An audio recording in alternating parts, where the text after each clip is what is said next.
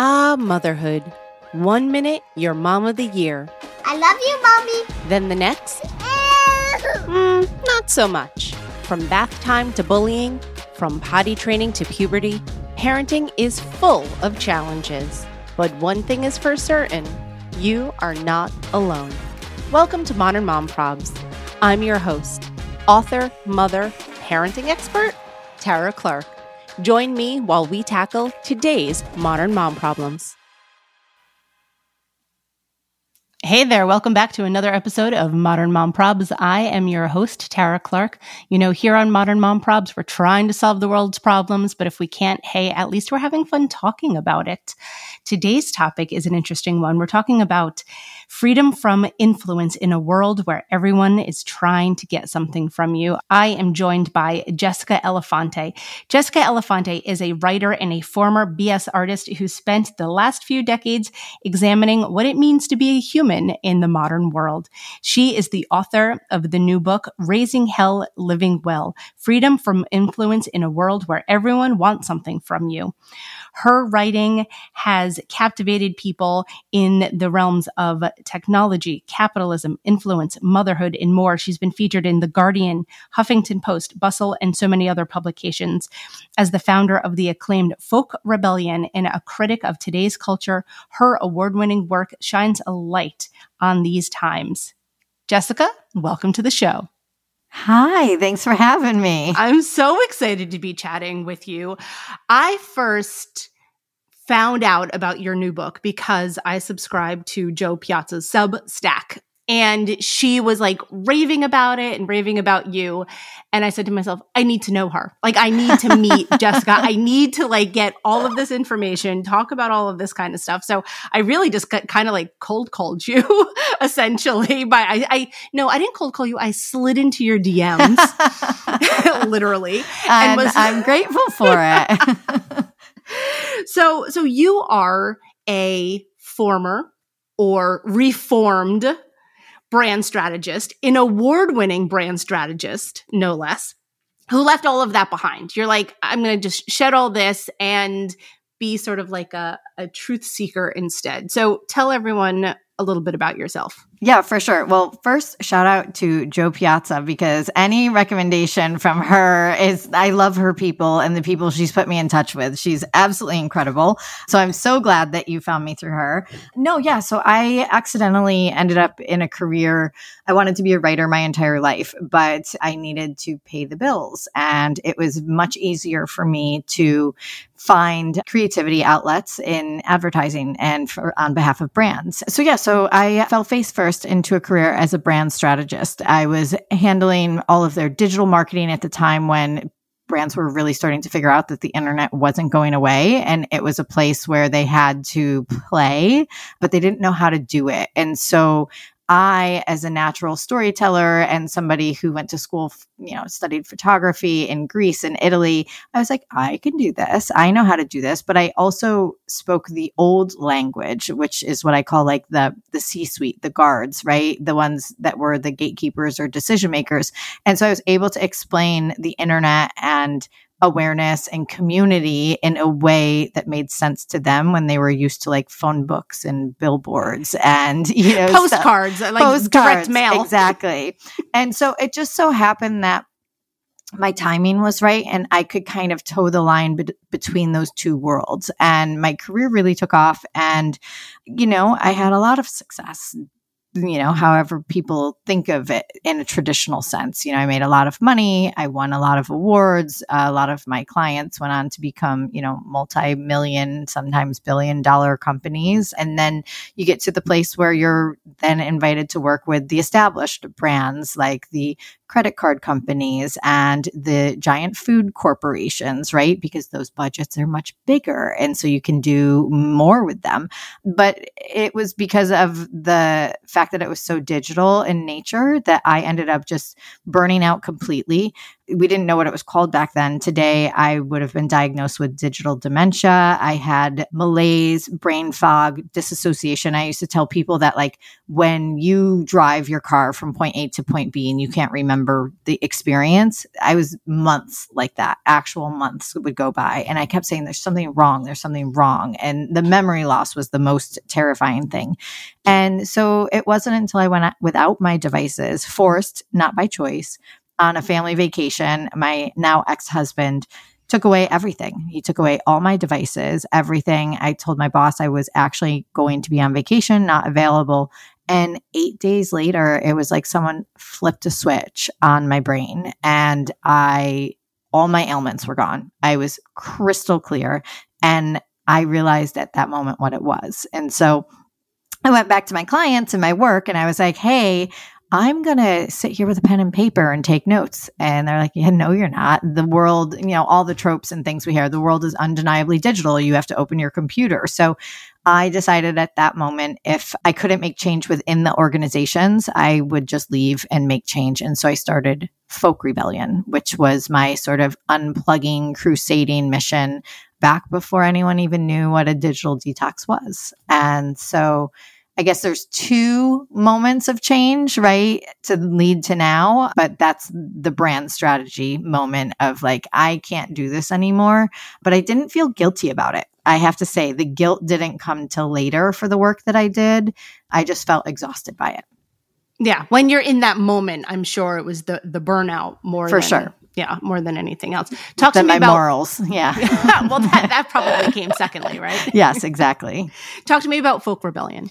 Yeah. So when I left, corporate brand strategy and decided to go off on my own, I knew that, if I didn't get a cell phone until I was 20, right? And I didn't grow up with a computer and internet in my house. We had all these things at a much later date, but we're probably the same age. Yeah. So I'm going to be 45 in a month. Birthday. Thank you. Happy birthday. I'm going to be 44 in March. So see, I got you by a little bit. Same. So we're at that nexus, right? And it makes for a really interesting experience in the world. And so I knew if I became this addicted and unwell from the internet and from my devices and from the culture of overwork and all of that, Hayes was 2 at the time. I couldn't imagine what is this going to be like for him that he doesn't even know any different. So it's like, okay, we can strike a mindful balance with our technology and we can push back on, the narratives that we have to be accessible 24/7. At the time, my boss was emailing me 2 a.m, 4 a.m. I'd wake up to text messages at 6 a.m.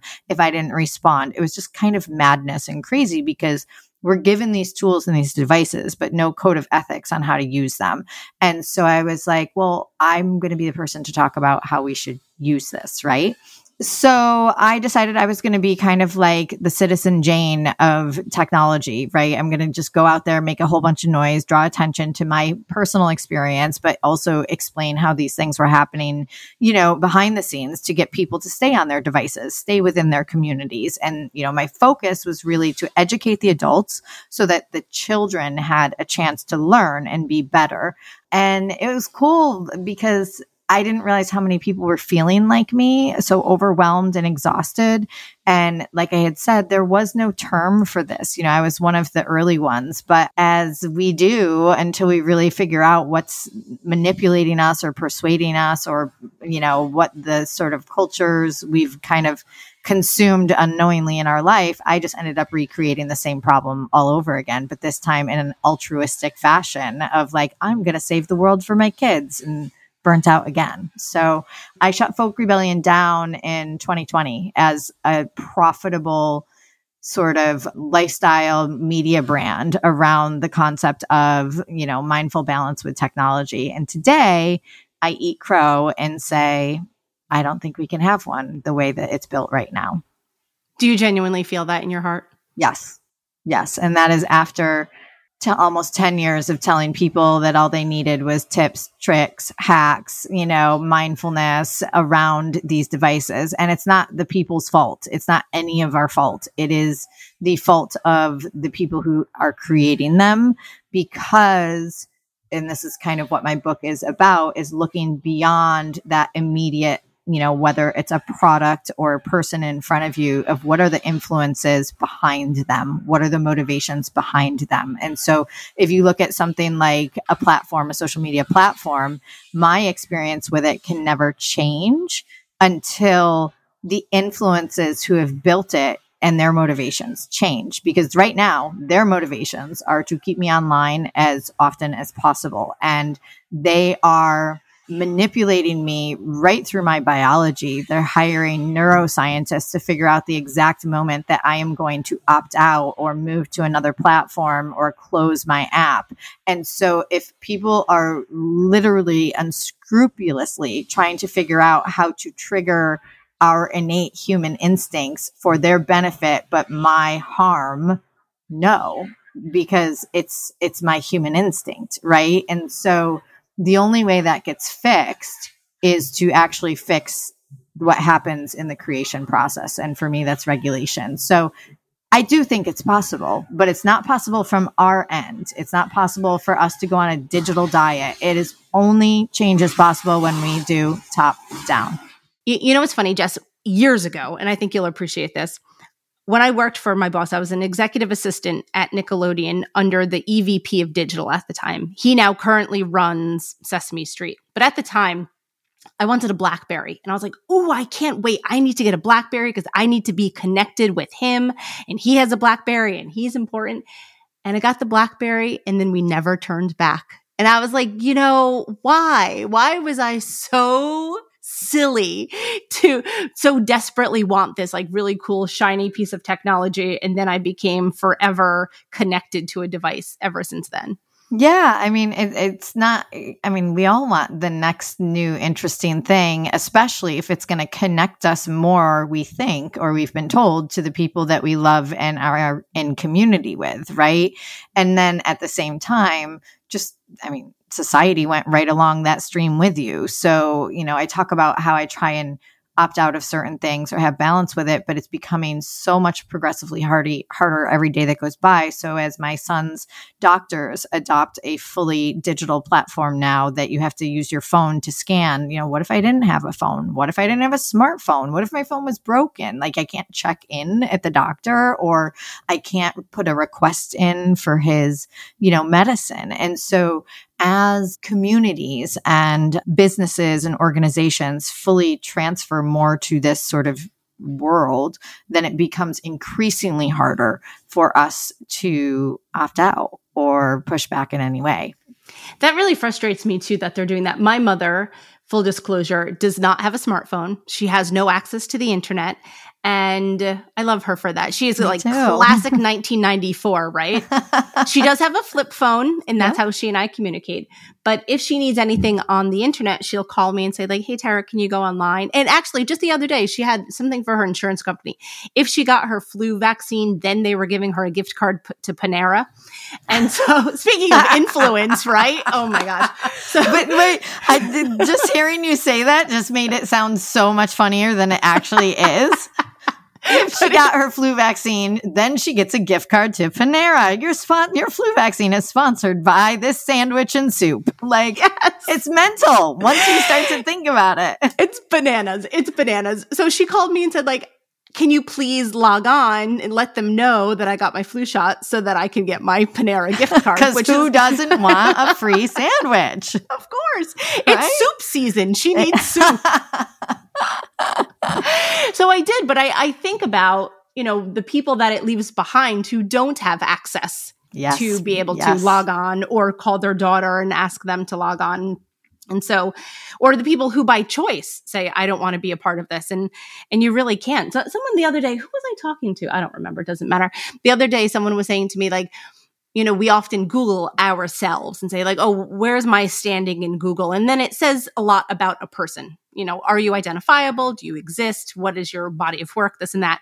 But then it also says something when someone doesn't have a Google presence. That's terrifying. And I never thought that. I mean, I'm like my mom, right? Like she doesn't because she's offline and that's just her.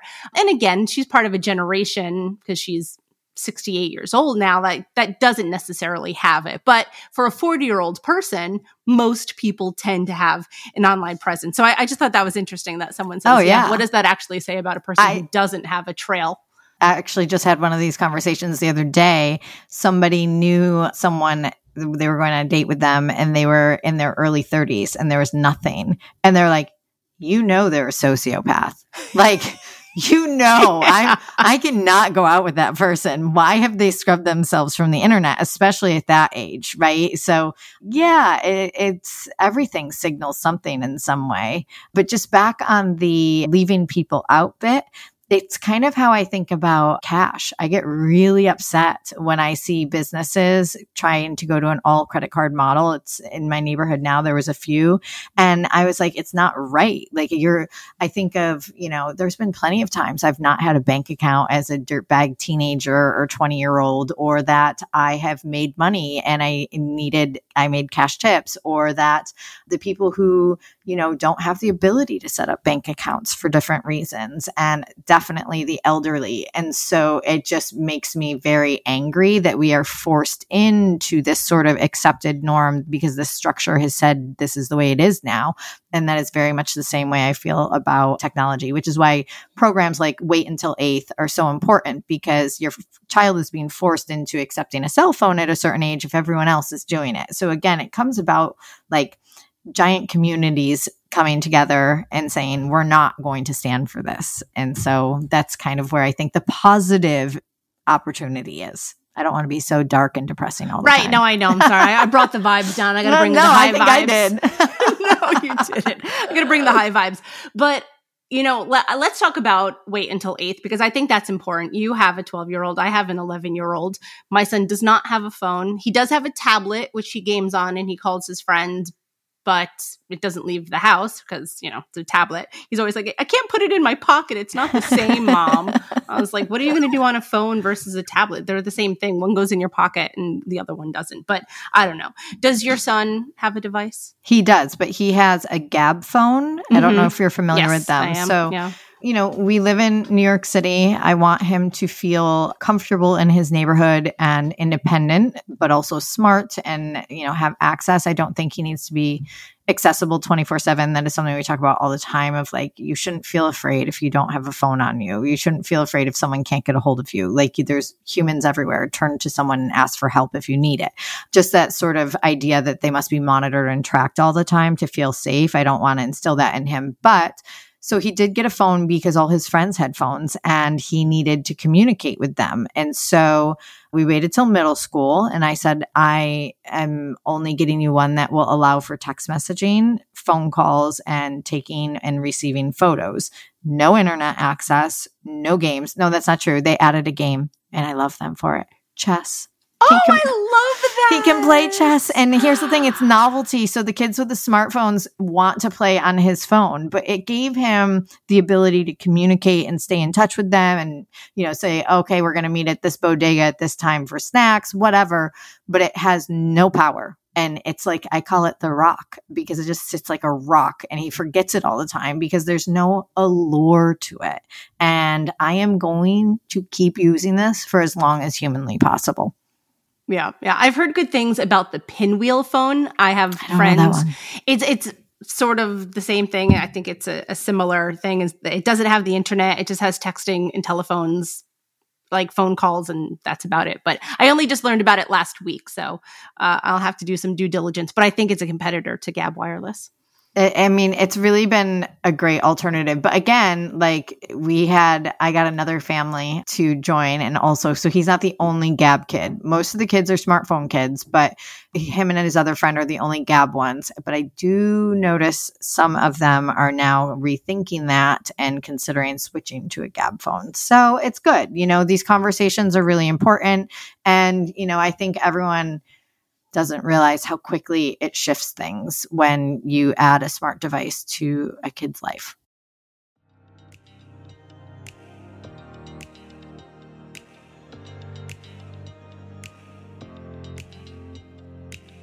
This episode is brought to you by Modern Mom Style Box. Upgrade your wardrobe and enjoy unlimited styles for just $60 a month. Modern Mom Style Box is the first rental clothing subscription designed exclusively for moms and moms-to-be. Get started today with a free trial. Use promo code PTO. Absolutely. That's why we're kicking the can, but intentionally kicking the can. We're intentional about most things we do. So we're definitely intentional about when and if my son will be getting a phone. So I want to go back to talking about influence and social media influence. As a content creator, some people may call me an influencer. I am not. I can't influence my own family to do things. So I can't influence the public to do things. So I like just to call myself a content creator. I feel like that's safer and more accurate.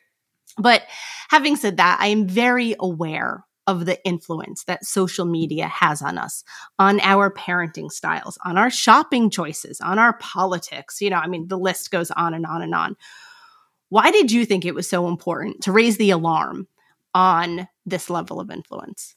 I think what I've noticed recently and in the past couple of years was that before, in marketing, I was of the era where brands actually weren't cool. Liking businesses was not cool. And I know I'm a little bit older and it wasn't even as I think of like the 1970s, right? Like they damn the man, down with the man, right?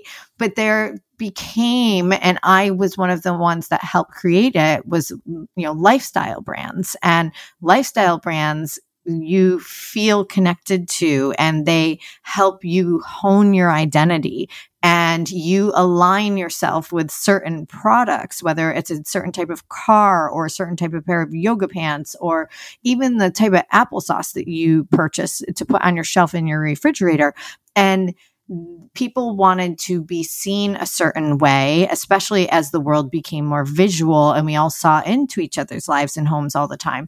And so it became very accepted, right? This alignment with products and with consumerism and with businesses. And so that happened. But now what I'm noticing is, I think what everyone's noticing is there's a badge of honor, right? To be sponsored, to be branded, to be synonymous with these different, it's like an actual desire and goal for young people to say, I want this brand to anoint me cool, right? And so these are all very false status, right? They're false fulfillment. But I know that as an adult who used to swing and wield influence to get people to buy things, that the brands don't care about you. The businesses don't give a shit about you. Every single thing they do is about a bottom dollar. It is about a profit, even in their good intention marketing and their cause marketing and their donations for whatever the hot button issue is of the moment.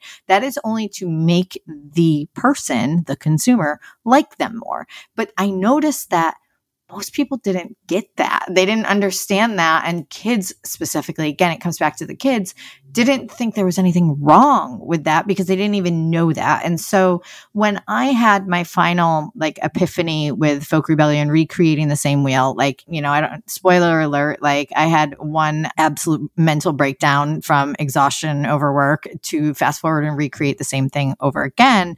But this time, for the good of the world, altruistic. There was a cause, right? Yeah, there was a philanthropy behind it. I realized behind the technology and the digital that I was speaking about was actually something much greater. And it was this culture of influence. And that tech and digital was just another tool being wielded to manipulate us, maneuver us, persuade us. And behind that was influence. And so that could be anything from politics to politicians to the roadway system in your town. I use influence very broadly in the book on purpose because I want people to start to see it everywhere, from this, what time they wake up in the morning. Why do you wake up at that time? Why do we have a morning time, right? There's so many layers to all of this. And, at the back of the book, there's something called the onion technique of understanding, why do we wake up and go to work at this time on this day and drop our kids? Well, I can tell you, actually, it's because of this revolution and because of this and so it's just to get people to start maybe just becoming a little bit more aware and awake of what's happening. Because right now, I just think it's not that I think. People are unwell, unhappy, a bit unhinged. Society is not doing well. I don't care where you fall on what spectrum. We can all agree on that, especially in America. And so if we keep turning to like escapism or a quick fad diet or some, Instagram, TikTok, or mental health expert to try and answer the things that are ailing us, we're just feeding the beast. We're not actually looking at what the much bigger problem is, which is the larger influences at play. And so my book, I don't tell a person how to live. I just want them to think about how and why they're living the way they are. That they should choose to get off the train for themselves. Yeah, if they want to. And if they want to be on the train, just be aware of why you're on the train. Right. So, look out the window every once in a while. Put your head up. Take your head up from the phone. Look out the window on the train. I'm not like immune to any of this. I find myself just like everybody else looking in the mirror. What can I do? Can I tweak this? I wish I had more of a tan or, I was on my book tour in LA and San Francisco and I almost went and rebooked an event that I had to postpone for the next night. I would have had to fly back again and then miss my son's first day at school. And because I'm of the generation of the girl boss movement and the lean in movement, and I'm an independent woman and I can get shit done. And I'm not letting this moment pass me by. I'm going to squeeze it for everything that it's worth. And I caught myself and I was like, no, you're not getting back on that plane to go back. It didn't work out the first time for whatever reason. You can go another time, but you're going to get on the plane and you're going to go home and you're going to get a good night's sleep and you are going to see your kids. And so that was like, I was able to see that this time when the other two times I never would have. Yeah, because we're sort of just blindly following that influence that we conditioned. Yeah, programmed. That's what it is. Yes. Lately, anecdotally, like my family and I, we've been big on sort of getting off that train and being more aware of things. My son recently started a different school, and it's a different model of a school. It's a private school. It's called Acton Academy, which they actually have all over the country. And it has a very different model. It is not a traditional teacher in front of the classroom lecturing to the kids kind of thing. And to explain it to friends outside or friends from our other traditional public school, it's sort of challenging to do that because they're so conditioned that this is what school should look like. This is the only way that education should be. We don't understand what you're talking about. And let me tell you, my son is thriving.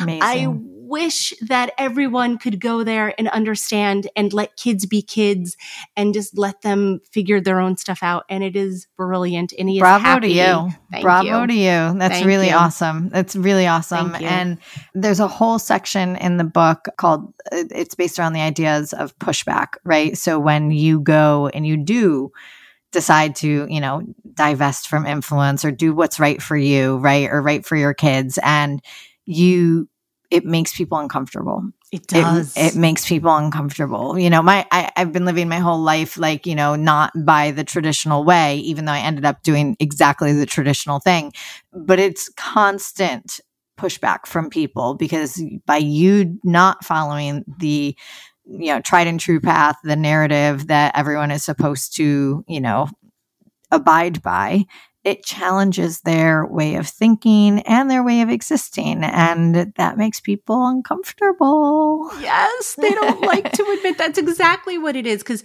if you're taking your children out of the school to put them in a different school, then those other people are saying, oh, well, gosh, like you said, it's challenging their own beliefs. It's challenging the, 100-year of educational system. And what made me even think to mention this is when you were talking about why do we go to work on Monday morning? Why are there the weekends? The Industrial Revolution is what's put all of that in place.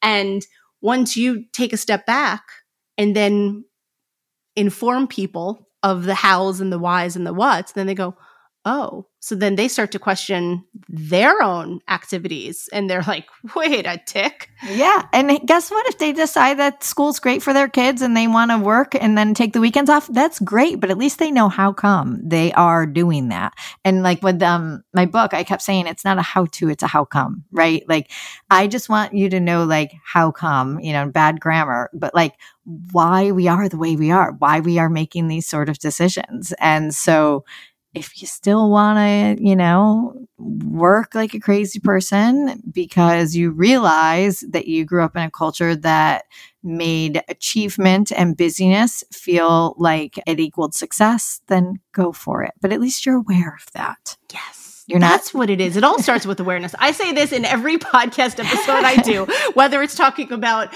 tantrums or emotionally intelligent children or, I don't know, everything influencing. It always starts with awareness. Yes, it does. It's like the ultimate gift. It really is. But our society wants us to not be aware, which is so tough. We have such an ability now to escape into anything and to not like tune into our own intuition or be left alone with our thoughts long enough to have a second thought. So I think that's one of the easiest things to do is just kind of allow space for your own intuition to kind of come into it. Yeah, because it's so easy to grab your phone and then just blindly scroll. It's just easier to do that than just about anything else. Exactly. And I think that, people feel bad, right? They feel bad and guilty. Why do I do this? Why do I look at this instead of my kids or my partner or this or why? But like, I'll say to people, it's not your fault. It's not your fault. Like, it's just not. And they just look at me when I say that and you can see like the relief, that like we've been given these things that are harming us. And, there was I have to fully read it, but it was in California. I was giving a talk 2 nights ago in LA. And I was like, I think the way through is consumer protection. Ralph Nader, the crusader, he is the one who totally changed like the auto industry with seatbelts and stop signs and all these different things. And they were so afraid it was going to ruin a whole industry, forget about the actual humans that could die, right? But God saved the industry. And he crusaded, and Ralph Nader, the crusader, changed everything for us and set up like all the consumer protection for the government, right? These sort of different programs, and he's still doing it. He's amazing. My dream is to get onto his podcast because he has a Ralph Nader radio hour. But if I can prove that my relationship failed because someone's biology rewired their brain to desire this over this, or my child became addicted because of this, if you can start to prove these things, California 2 days ago just said that you could. So now all these lawsuits are coming in. I lost my child, this, because the tech companies are no longer allowed to say that they're just a platform, but that they're actually a product. There was like something that the judge said, no, like that's what the loophole they were hiding behind so that you couldn't sue them. And so I have to fully read it. I don't want to speak too much out of turn because I haven't immersed myself in it, but I do know that this is the first thing that I have seen where maybe we can start to hold their ass to the flames. Yeah. Because we need to do it. It's interesting that you said that you tell people it's not your fault. Sometimes my son definitely plays a lot of Roblox, and my husband will say to him, "It's not your fault. It's designed that way." Exactly. But we can put parameters in place and set boundaries so that you can eat your food when you need to eat your food. Go to the toilet when you need to go to the toilet. Take a shower when you're supposed to take a shower. Because left to their own devices, these kids are not going to willingly choose to get off these devices. They're designed that way. They're designed that way, and they're incredibly addictive, and they don't even know how to operate in the world yet, and we don't know how to manage our own technology. Why would we ever think that one of our kids could do it? You know what I mean? So I think you're doing great, Mom. You set those boundaries, like you talk about it, right? And there's not always the answer. Like, I don't know what the fuck the next thing is going to be that comes down, but I know that we can return to what are our values? What do we believe in? And, that sort of open communication. So Hayes will come to me and he'll tell me, things that make him uncomfortable or things that came up that he's a question about. And instead of me yelling at him, 1990s parenting style, rah, rah, rah, rah, like we actually sit and talk about it. And so there was, just as an example, a kid was outside his school a couple weeks ago and gave him a flyer for a party and said, "Oh, you should come to the city. We're having a party." Okay. I mean, I was a preteen. I remember this happening. I've been invited to a million parties that I wasn't supposed to be at. But the kid said, "Scan that barcode for all the information."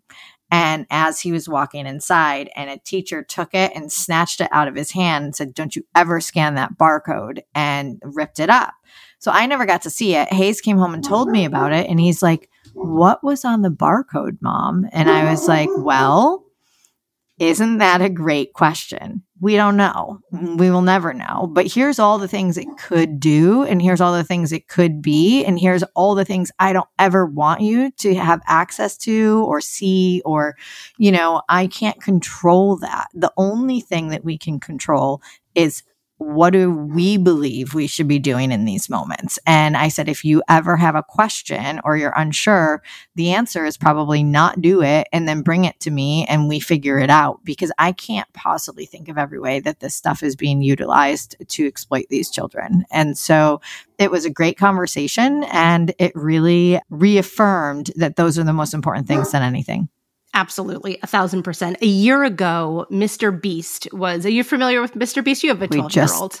Yes. And I've kept him mostly off YouTube. And so I've been waiting for this moment, and he's come up this week, and we just had a huge conversation about it last night. So bring it on. I'm familiar. Okay. So it's not even Mr. Beast himself. He's a lovely person, but Mr. Beast was opening a burger restaurant at a mall in New Jersey, and we waited online for 12 hours to meet him. Fine. We met him. He was lovely. It was a great experience. It was one of those, like, my son will remember that for the rest of his life kind of things. I definitely won, like, Mom of the Year in his eyes. Yeah. But as we were waiting in line, because we knew it was going to be a long wait, we didn't know it would be 12 hours, but we knew it would be a while. We brought my son's iPad, and he was playing whatever games were on the iPad. It was not like web-based because he didn't have Wi-Fi. He was just playing what's already saved on there. Anyway, people, because there were thousands and thousands of people online waiting to meet Mr. Beast, were airdropping him penises. And oh my God. When it first I'm not surprised. No, I didn't know that something like that was going to happen. It did, obviously. And so when it first happened online, he didn't want to say anything. And I was like, "Buddy, you got quiet. What's wrong? What's bothering you?" He's like, "Nothing." And I was like, "You could tell me. It's okay." Because he and I have a very good relationship. And he showed me, and I was like, oh, I was shocked. I couldn't even believe it. And I was like, "It's not your fault. Thank God. It had nothing to do with you. We're going to turn off the airdrop. Mommy's going to delete these videos and the images." And it was so scary because we were so vulnerable, right, at that moment in time. And so that when you said about Hayes with the QR code, it could have been that. It really could have been anything.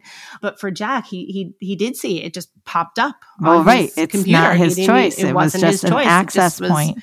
An access point, exactly. So it's so important to have these open conversations with your kids. Not get mad at them, for you to be calm and regulated so that they stay calm and regulated, so that they hear your message. But it is so important to be able to talk openly about that and to let them know that those types of things aren't their fault. For spotting that and like being able to read him in that moment and then talk about it. And so that's the thing I do want to say. So a lot of people will say, "Oh, well, I could just take everything away and not allow anything." And I remember this girl, I went to go visit a friend at college, and her roommate had stacks and stacks and stacks of Coca-Cola cases in the corner of her room. And I was like, "What's up with that girl?" And she's like, "Oh, her parents never allowed her to have soda." So she had literally, like, to the ceiling soda. So I think of that every time I think of Hayes and what I'm going to give him and what I'm not going to give him. So instead of just banning it and making it taboo, there's certain things I do let him use and certain things I won't. But more than anything, it's talking about why we have these, right? So it's not just you can't have the iPad. It's, well, I don't want you to have the iPad unlocked or in your room by yourself because I can't possibly think of all the different ways in which you might have an access point, right? I think I'm trying to, and he'll say to me, well, Mom, it was a video game that we had downloaded for travel. And there was an advertisement of another video game that was a conveyor belt. And on the conveyor belt was a cartoon girl that the hand kept coming in on the conveyor belt and taking off her clothes. And he came to me and he told me, he didn't tell me that. He said he wanted the game off his device. And I knew right then. And I said, well, what happened? And he's like, I'm just mad. I'm a little mad at you because I didn't want to see that. And you told me that you set up all the blocks. And so we had this another whole conversation. I said, I did. I have so many blocks that it's annoying to actually use this. It crashes half the time. I said, but that's content within an advertisement. So they can say that it's targeted for the right audience, the right age, but there's so much advertising that they are not having humans look at it. They just have, maybe it's AI, maybe it's a checkpoint that says that it's a cartoon ad. But they didn't see that it was a cartoon ad making a girl naked, right? So they can't control that. And so again, that was just another point of like, we used it as a moment to talk about how these things are used or could be abused and why I have these, sort of boundaries for him. Yeah, it's so important. It's so important. Again, I'm like a black cloud. I'm so sorry. No, you're not. You're not. These are important things. That's why you're here talking about it. These are modern mom problems, and we are not the only ones going through it. That's right. We're not. And I do think that it's the moms that are going to change things. Yes, I think so too. I 1,000% think so too. Especially ones that read your book, Jessica. Yes. Where can we find your book? I love that plug. Thank you so much for the segue. So Raising Hell, Living Well, Freedom from Influence in a World Where Everyone Wants Something from You, including me, is available wherever books are sold. So you can get it on Amazon, Barnes & Noble, bookshop.org, support your local indie. Obviously, I'm the offline girl. I say walk right into your neighborhood bookstore, make a friend at the counter.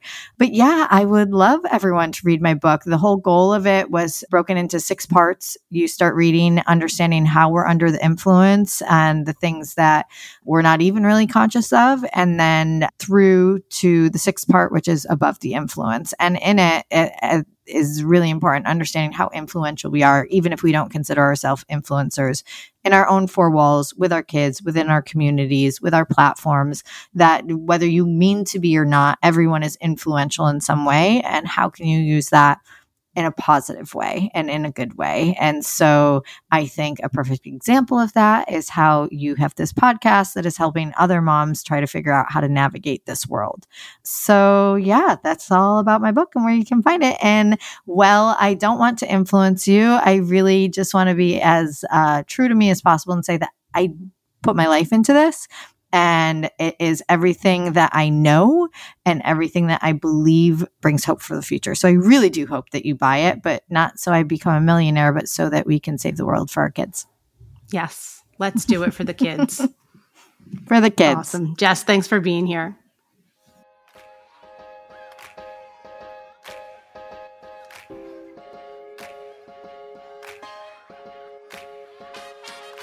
Thanks for listening to today's episode of Modern Mom Probs. I hope you enjoyed our deep dive in today's problem with me, your host, Tara Clark.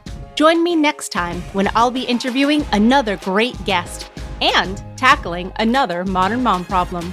If you enjoyed today's episode, please leave us a review and a rating. As always, you could head over to Modern Mom Probs on Instagram and give me a follow. Or check out my book, Modern Mom Probs, A Survival Guide for 21st Century Mothers, available online wherever books are sold. Well, that's it for today. See you next time, folks.